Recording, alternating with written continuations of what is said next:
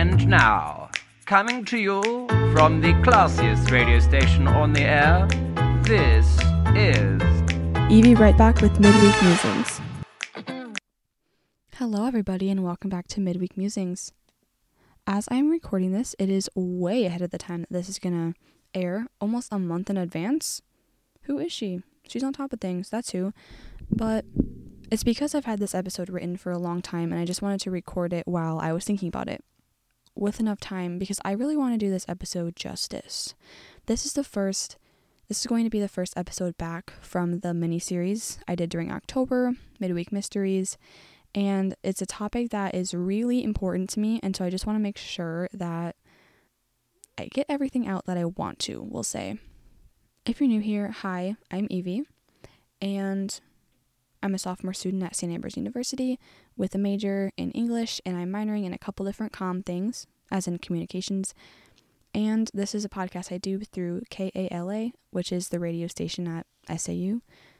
So yeah, the concept of this show, Midweek Musings, is to discuss a controversial, complex, or philosophical question or topic each week. So for example, we've done, is the universe truly infinite, or would you go back in time and kill baby Hitler? During October, we did spooky and terrifying true stories, but we're back. The last time that we did a regular Midweek Musings episode, it was the concept of free will, and I don't know if you noticed, and this goes for my October series as well, but I tried putting some, lo-fi music in the background of parts of it, just so that it kind of sounded fuller and less just me talking, because this is a real podcast. What am I saying?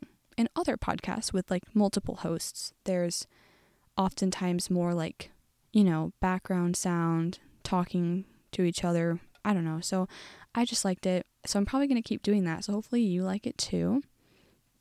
But this week's topic is going to be something I could talk about all day. And I have talked all day about it before. I've written essays about it. I've written poetry about it. And today, ladies and germs, I'm recording a podcast about it. It being beauty standards, particularly for women. I just want to start out with a disclaimer that men obviously are subject to beauty standards as well, but since I am a woman and there is no denying that women, have it worse when it comes to this realm of things, we are going to be looking at this from the female perspective, and I don't really want to hear anything about it. So I really just want to know once and for all where these stupid, unachievable beauty standards come from, like skinniness, perfect skin, voluminous hair, long legs, etc., and why we still in this modern and progressive era care so much about physical appearance. So we'll talk about that, and then how we can stop perpetuating these standards that are super unhealthy for everyone. You might be wondering what I mean when I say beauty standard. So here's a definition for you, since I like to start off all episodes pretty objectively. The feminine beauty ideal is a specific set of beauty standards regarding traits that are ingrained in women throughout their lives, and from a young age to increase their perceived physical attractiveness. Some examples of current beauty standards in 2023 can include having a very toned, athletic body, having long, blonde hair, having full, yet manicured eyebrows, having long, perfect, manicured nails, wearing enough makeup to look pretty, but not enough for others to know that you're wearing any. We have to adhere to these standards in order to have status in society. I'll definitely get a lot more in depth into that, but this is just the introduction, so moving on. These standards have changed a lot over time, which is actually sickening because it just goes to show how arbitrary they are. Like, your body is a trend, and you're forced to keep your body up with the trends. So, from here, let's take a deep dive into what women were supposed to look like in every era. It's time for a little bit of history. Starting all the way back in ancient Egypt, which was 1300 to about 1000 BC. People valued slender figures, narrow shoulders, high waists, and a symmetrical face in women. They were encouraged to be independent in their beauty, which drastically changes later down the line. Britain. Now in ancient Greece, 500 to 300 BC approximately, plump, full bodies were the rage, with very light skin. Ancient Greeks worshipped the male form, so to them, women's bodies were seen as a disfigured version of men. And this is like the one time when men did face a higher standard of beauty than women, but in actuality, I feel like it's still worse for women because they're just straight up seen as like accidents. Like, oh, sorry, you're not a man, you're disfigured. You were supposed to be a man, but something happened to you, and half the people in the world are disfigured. Anyways, so moving on to the Han Dynasty, which was 200 BC to 200 AD, we go to a slim waist, hourglass figure, pale skin, large eyes, small feet. This is going to become very important in Chinese culture from there on out. Small feet were highly, highly valued in China for a long time, and I'm sure to some extent are still today, because these types of things don't just go away. That is how the practice of foot binding became a thing, where they would wrap the feet up as a child very, very tightly so that they could not grow. And then people ended up with like screwed up feet. Like, I've seen pictures of feet that have been subjected to foot binding, and it is crazy. So if you want to check that out, you should, but just know that it's kind of gross. So then in the Italian Renaissance, 1400 to 1700, we should note that from here on out, these are all Western beauty standards, because ancient civilizations weren't, quote, Western, like the Han Dynasty, you know? But from here on out, the mainstream beauty standard becomes the Western beauty standard, despite other cultures having their own. Western ideas started to become imposed all around the world through cultural imperialism, cultural appropriation. So the Italian Renaissance, they valued an ample chest, rounded stomach, full hips, fair skin, so like white to the max, and blonde hair, which is very different from now, with skinniness and tan skin being popular. But if you were like bigger, it meant that you were fed and that you had money to feed yourself and that you were wealthy. Skinny meant poor and malnourished. Women in this time were supposed to reflect their husband in every facet of life, including appearance. So in that sense, they were very, very constrained with what they could do with their looks. That brings us to Victorian England, which is 1800s to early 1900s, like very early 1900s. Women were meant to be plump, which was a little different than before, where they were supposed to be like very round. Now they're just like healthily plump. But you must have a small waist, so corsets became a thing. So like before, they were supposed to be reasonably plump with like a normal carriage of the weight, and now everyone is supposed to be like, you know, bigger, but you're supposed to still have a skinny waist. So like they're telling you how you have to carry your weight now. Make it make sense. So that brings us to the Roaring 20s, and this drastically changed beauty standards, because so far Western beauty standards have been pretty much very feminine, but in the Roaring 20s we see the adaptation of the more masculine woman. She's skinny with a boyish figure, downplayed waist, short hair, and like more masculine features. And then she had short hair and would wear very shapeless clothes to like make her look more boxy. Like if you've ever seen the flapper dresses, they're pretty much just like a rectangle that hangs off your shoulders. It's the era of the flapper, obviously.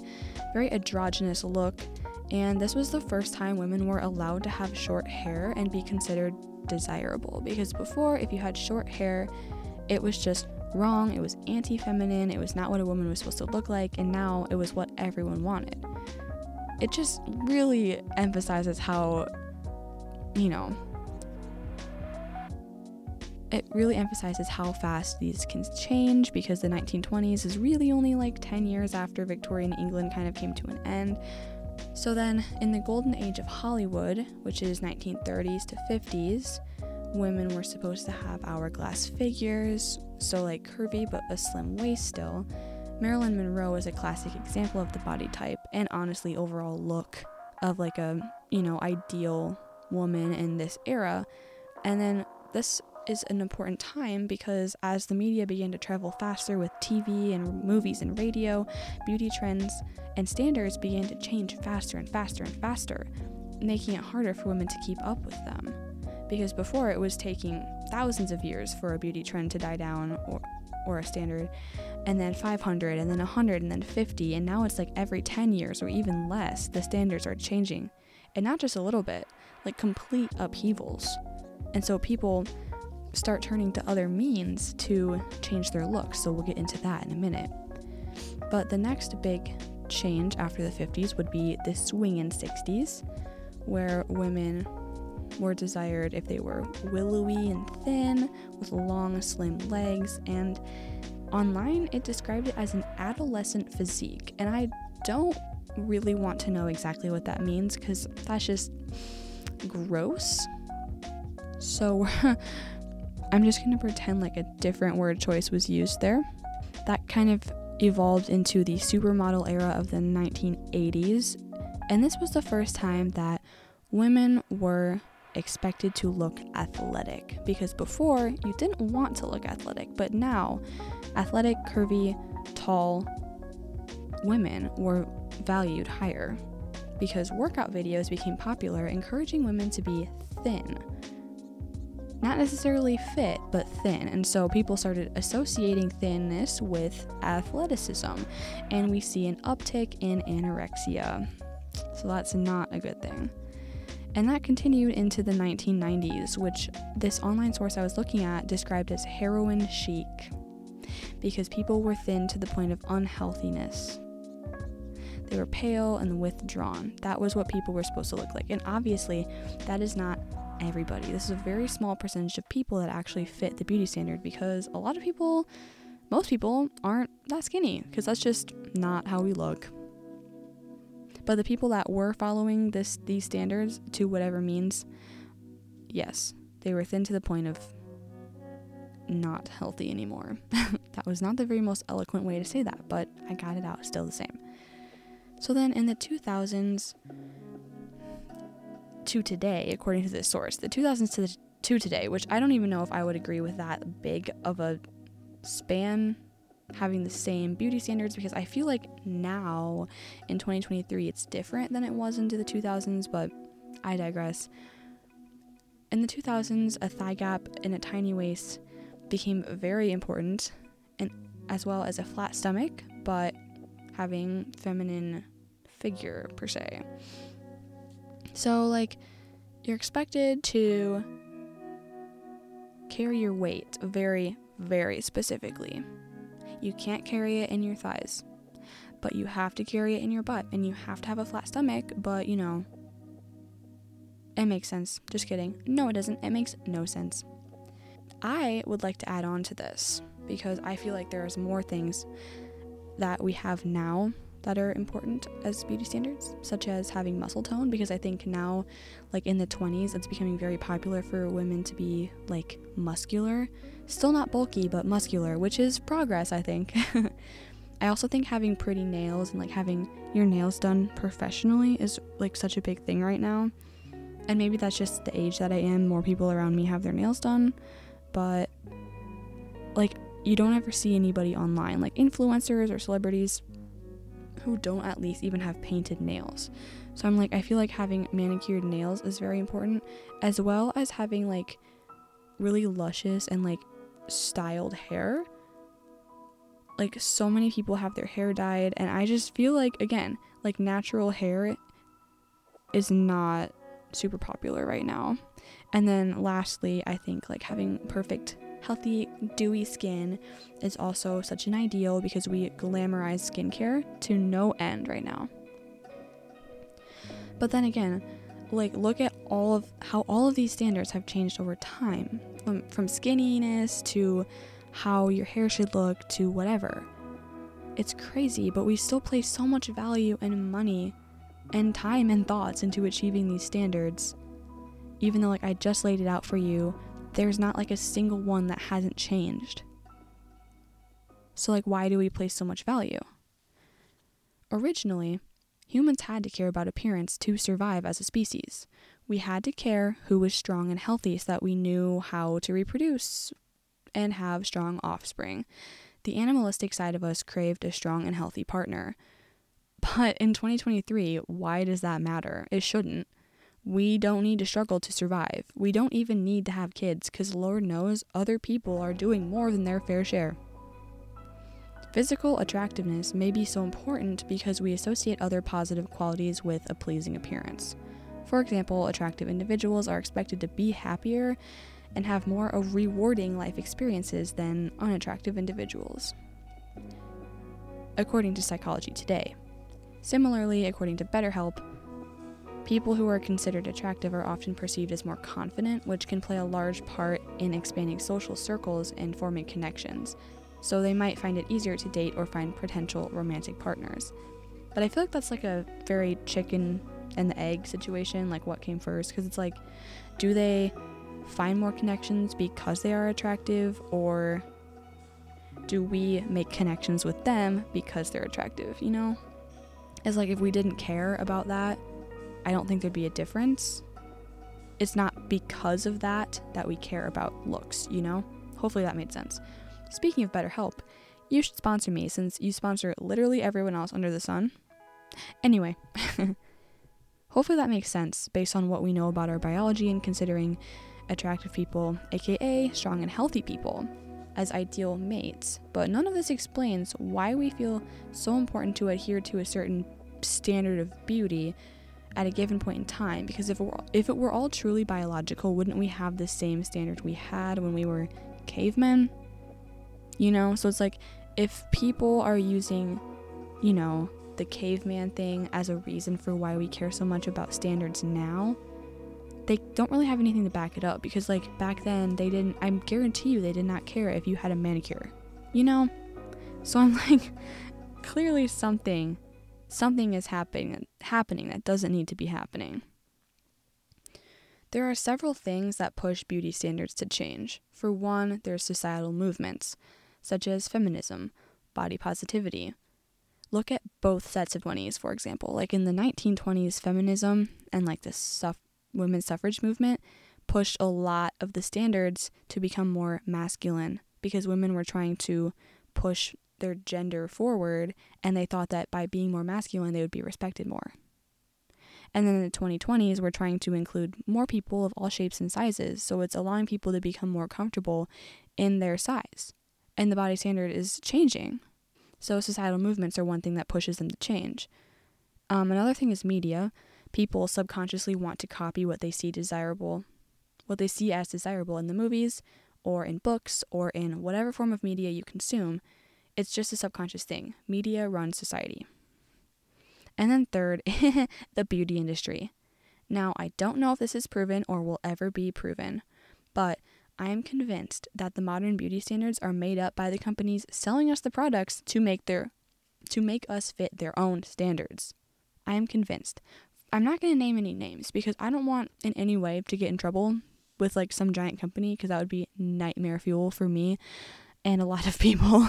But like, I am convinced that they like decide what the problems are and then put it in a commercial and then sell us a product to fix it. And we're like, oh my God, everybody cares about this little flaw on me. Everyone cares.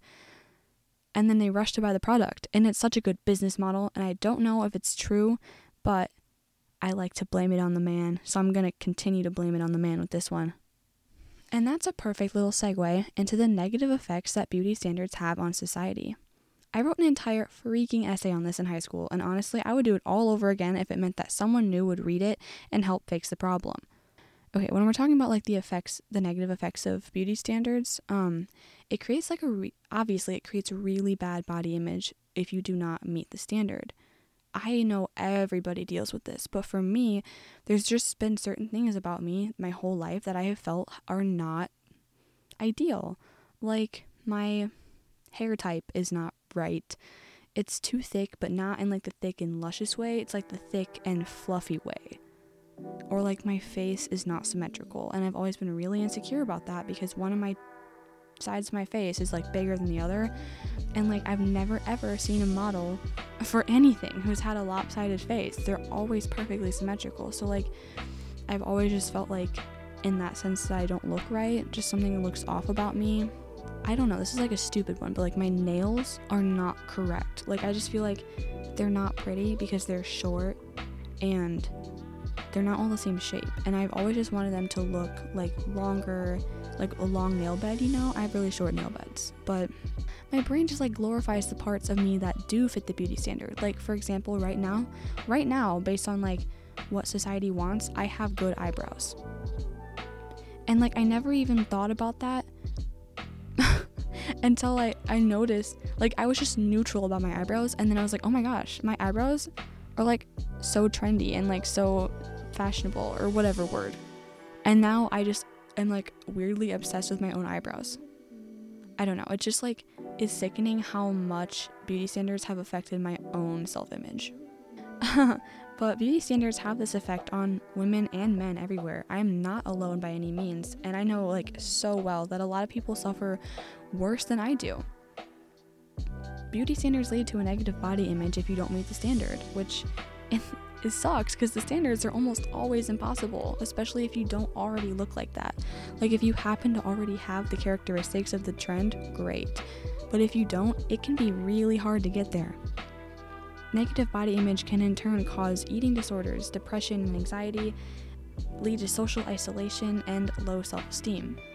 Positive body image, on the other hand, can lead to confidence, high self-esteem, and healthy relationships. And oh my gosh, when you have all three of those things, it does not matter what you do. Like, you will be unstoppable if you have confidence, high self-esteem, and healthy relationships. You can do literally anything. So after hearing all that, you might think, well, just love your body. Just like be, I don't know, just like your body, because like, and then you'll be unstoppable. It's like, that's like telling somebody who's depressed to just be happy, or telling someone with anxiety to just stop worrying. It's literally not that simple. In recent years, people have been starting to realize the connection between positive body image and a generally more enjoyable life, and thus the body positive movement was born. According to a scholarly article from the National Library of Medicine, body positivity, the idea that all bodies are good bodies, is a social movement and concept that is contested. It holds different meanings to different people, living in and with different bodies. It also has contradictory uptake within the movement, fitness, and wellness industry, wherein there is an inherent paradox between the predominant focus on body performance, improvement, and transformation versus the body positive message to accept your body regardless of appearance or function. The body positive movement originated from fat, Black, and queer activism in response to certain bodies being so rarely visible or held as valuable in discourses and visual media. This movement surfaced in 2012 on Instagram when the tag #bodypositive started to pick up serious steam, and more people were captioning their posts this way. So at its roots, body positivity is great. Like, it's just telling you like that no matter what you look like, no matter what stage of your, health journey you're on, no matter what function level that you're at, you have the right to love your body. You should not have to hate it because you don't look a certain way. And I think that's truly, truly, truly what is at the core of the body positive movement. And so I think at its core, it's great. But here's the kicker. It's still too cis, white, and skinny. And when I say cis, I mean cisgender. The faces of the body positive movement now are people who claim they're body positive, but they are unfortunately already basically the beauty standard. They have like a tiny little bit of belly fat or a birthmark.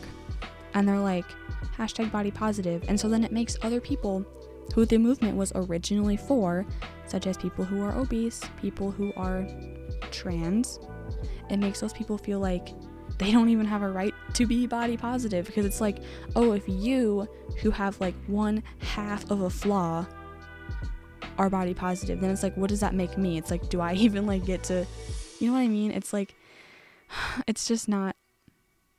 It has strayed, as most things do.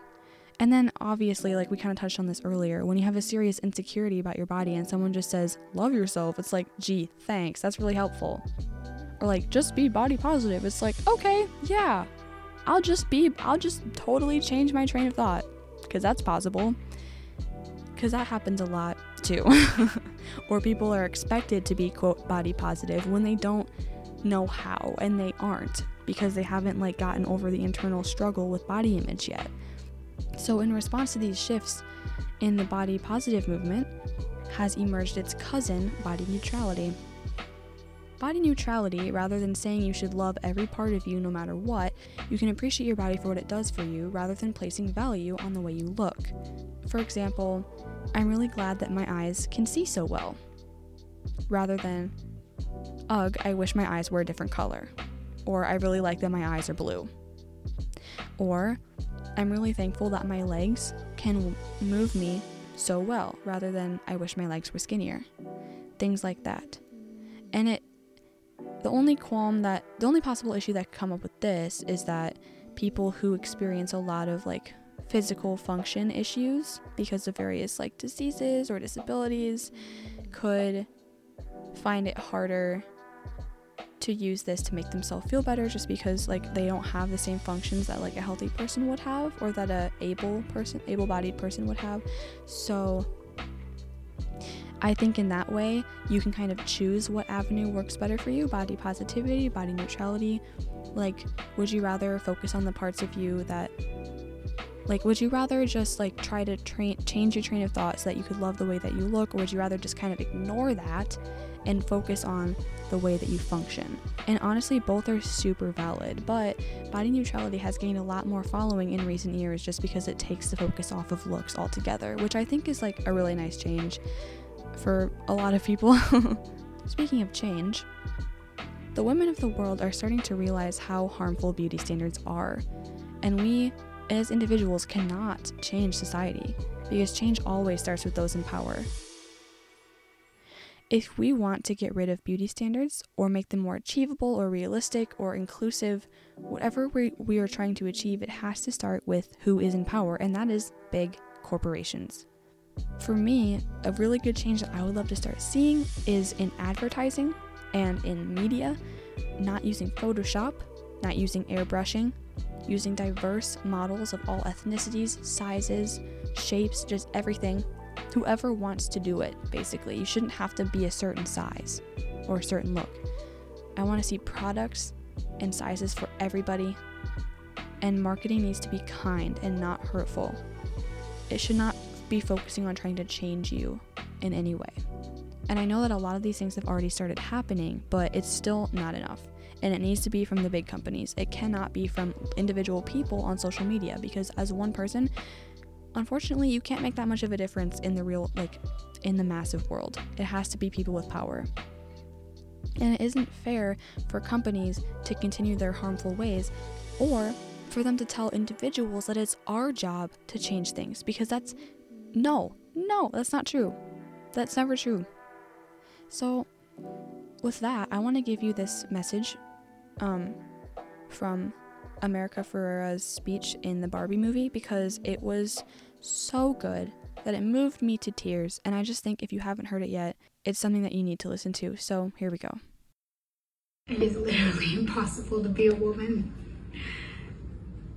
You are so beautiful and so smart, and it kills me that you don't think you're good enough. Like, we have to always be extraordinary, but somehow we're always doing it wrong.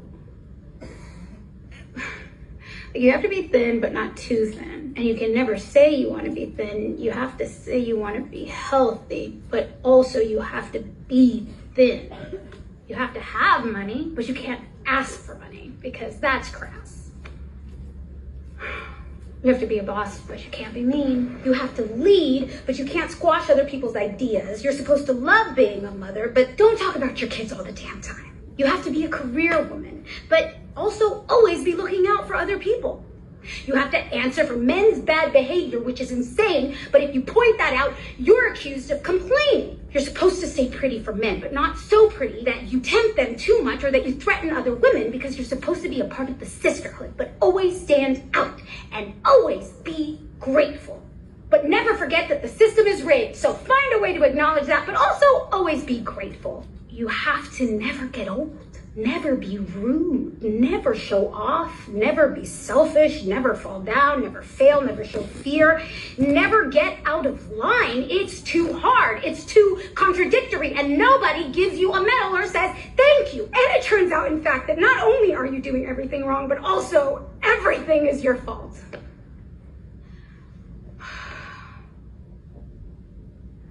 I'm just so tired of watching myself and every single other woman tie herself into knots so that people will like us. And if all of that is also true for a doll, just representing a woman, then I don't even know. And honestly, that sums up this episode better than anything I could ever say. The writers on that, they slayed. They did a good job. But beauty standards, unfortunately, are always probably going to be around just because as a society, we like having something we can adhere to. We don't individually like that, but as a society, we like being able to categorize things.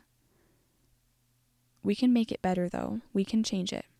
So you can either accept that you're going to go in and out of style, that your body is going to be trendy or not, depending on what corporations and men decide, or you can learn to disregard the standards.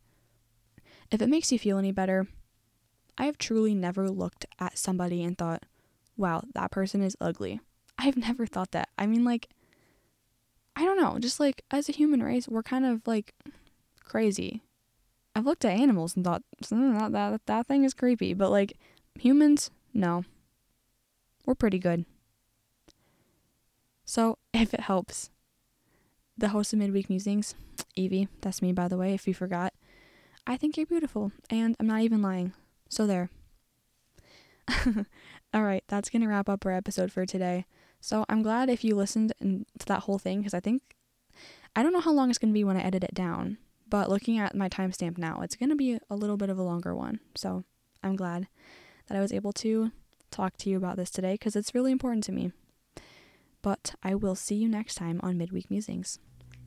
Midweek Musings airs at 6:30 on Wednesday nights on 106.1 FM in the Quad Cities area. But you can also find it on Spotify, SoundCloud, or wherever you get your podcasts. This podcast was recorded at the studios of KALA-FM St. Ambrose University. Opinions expressed are not necessarily those of KALA Radio or St. Ambrose University.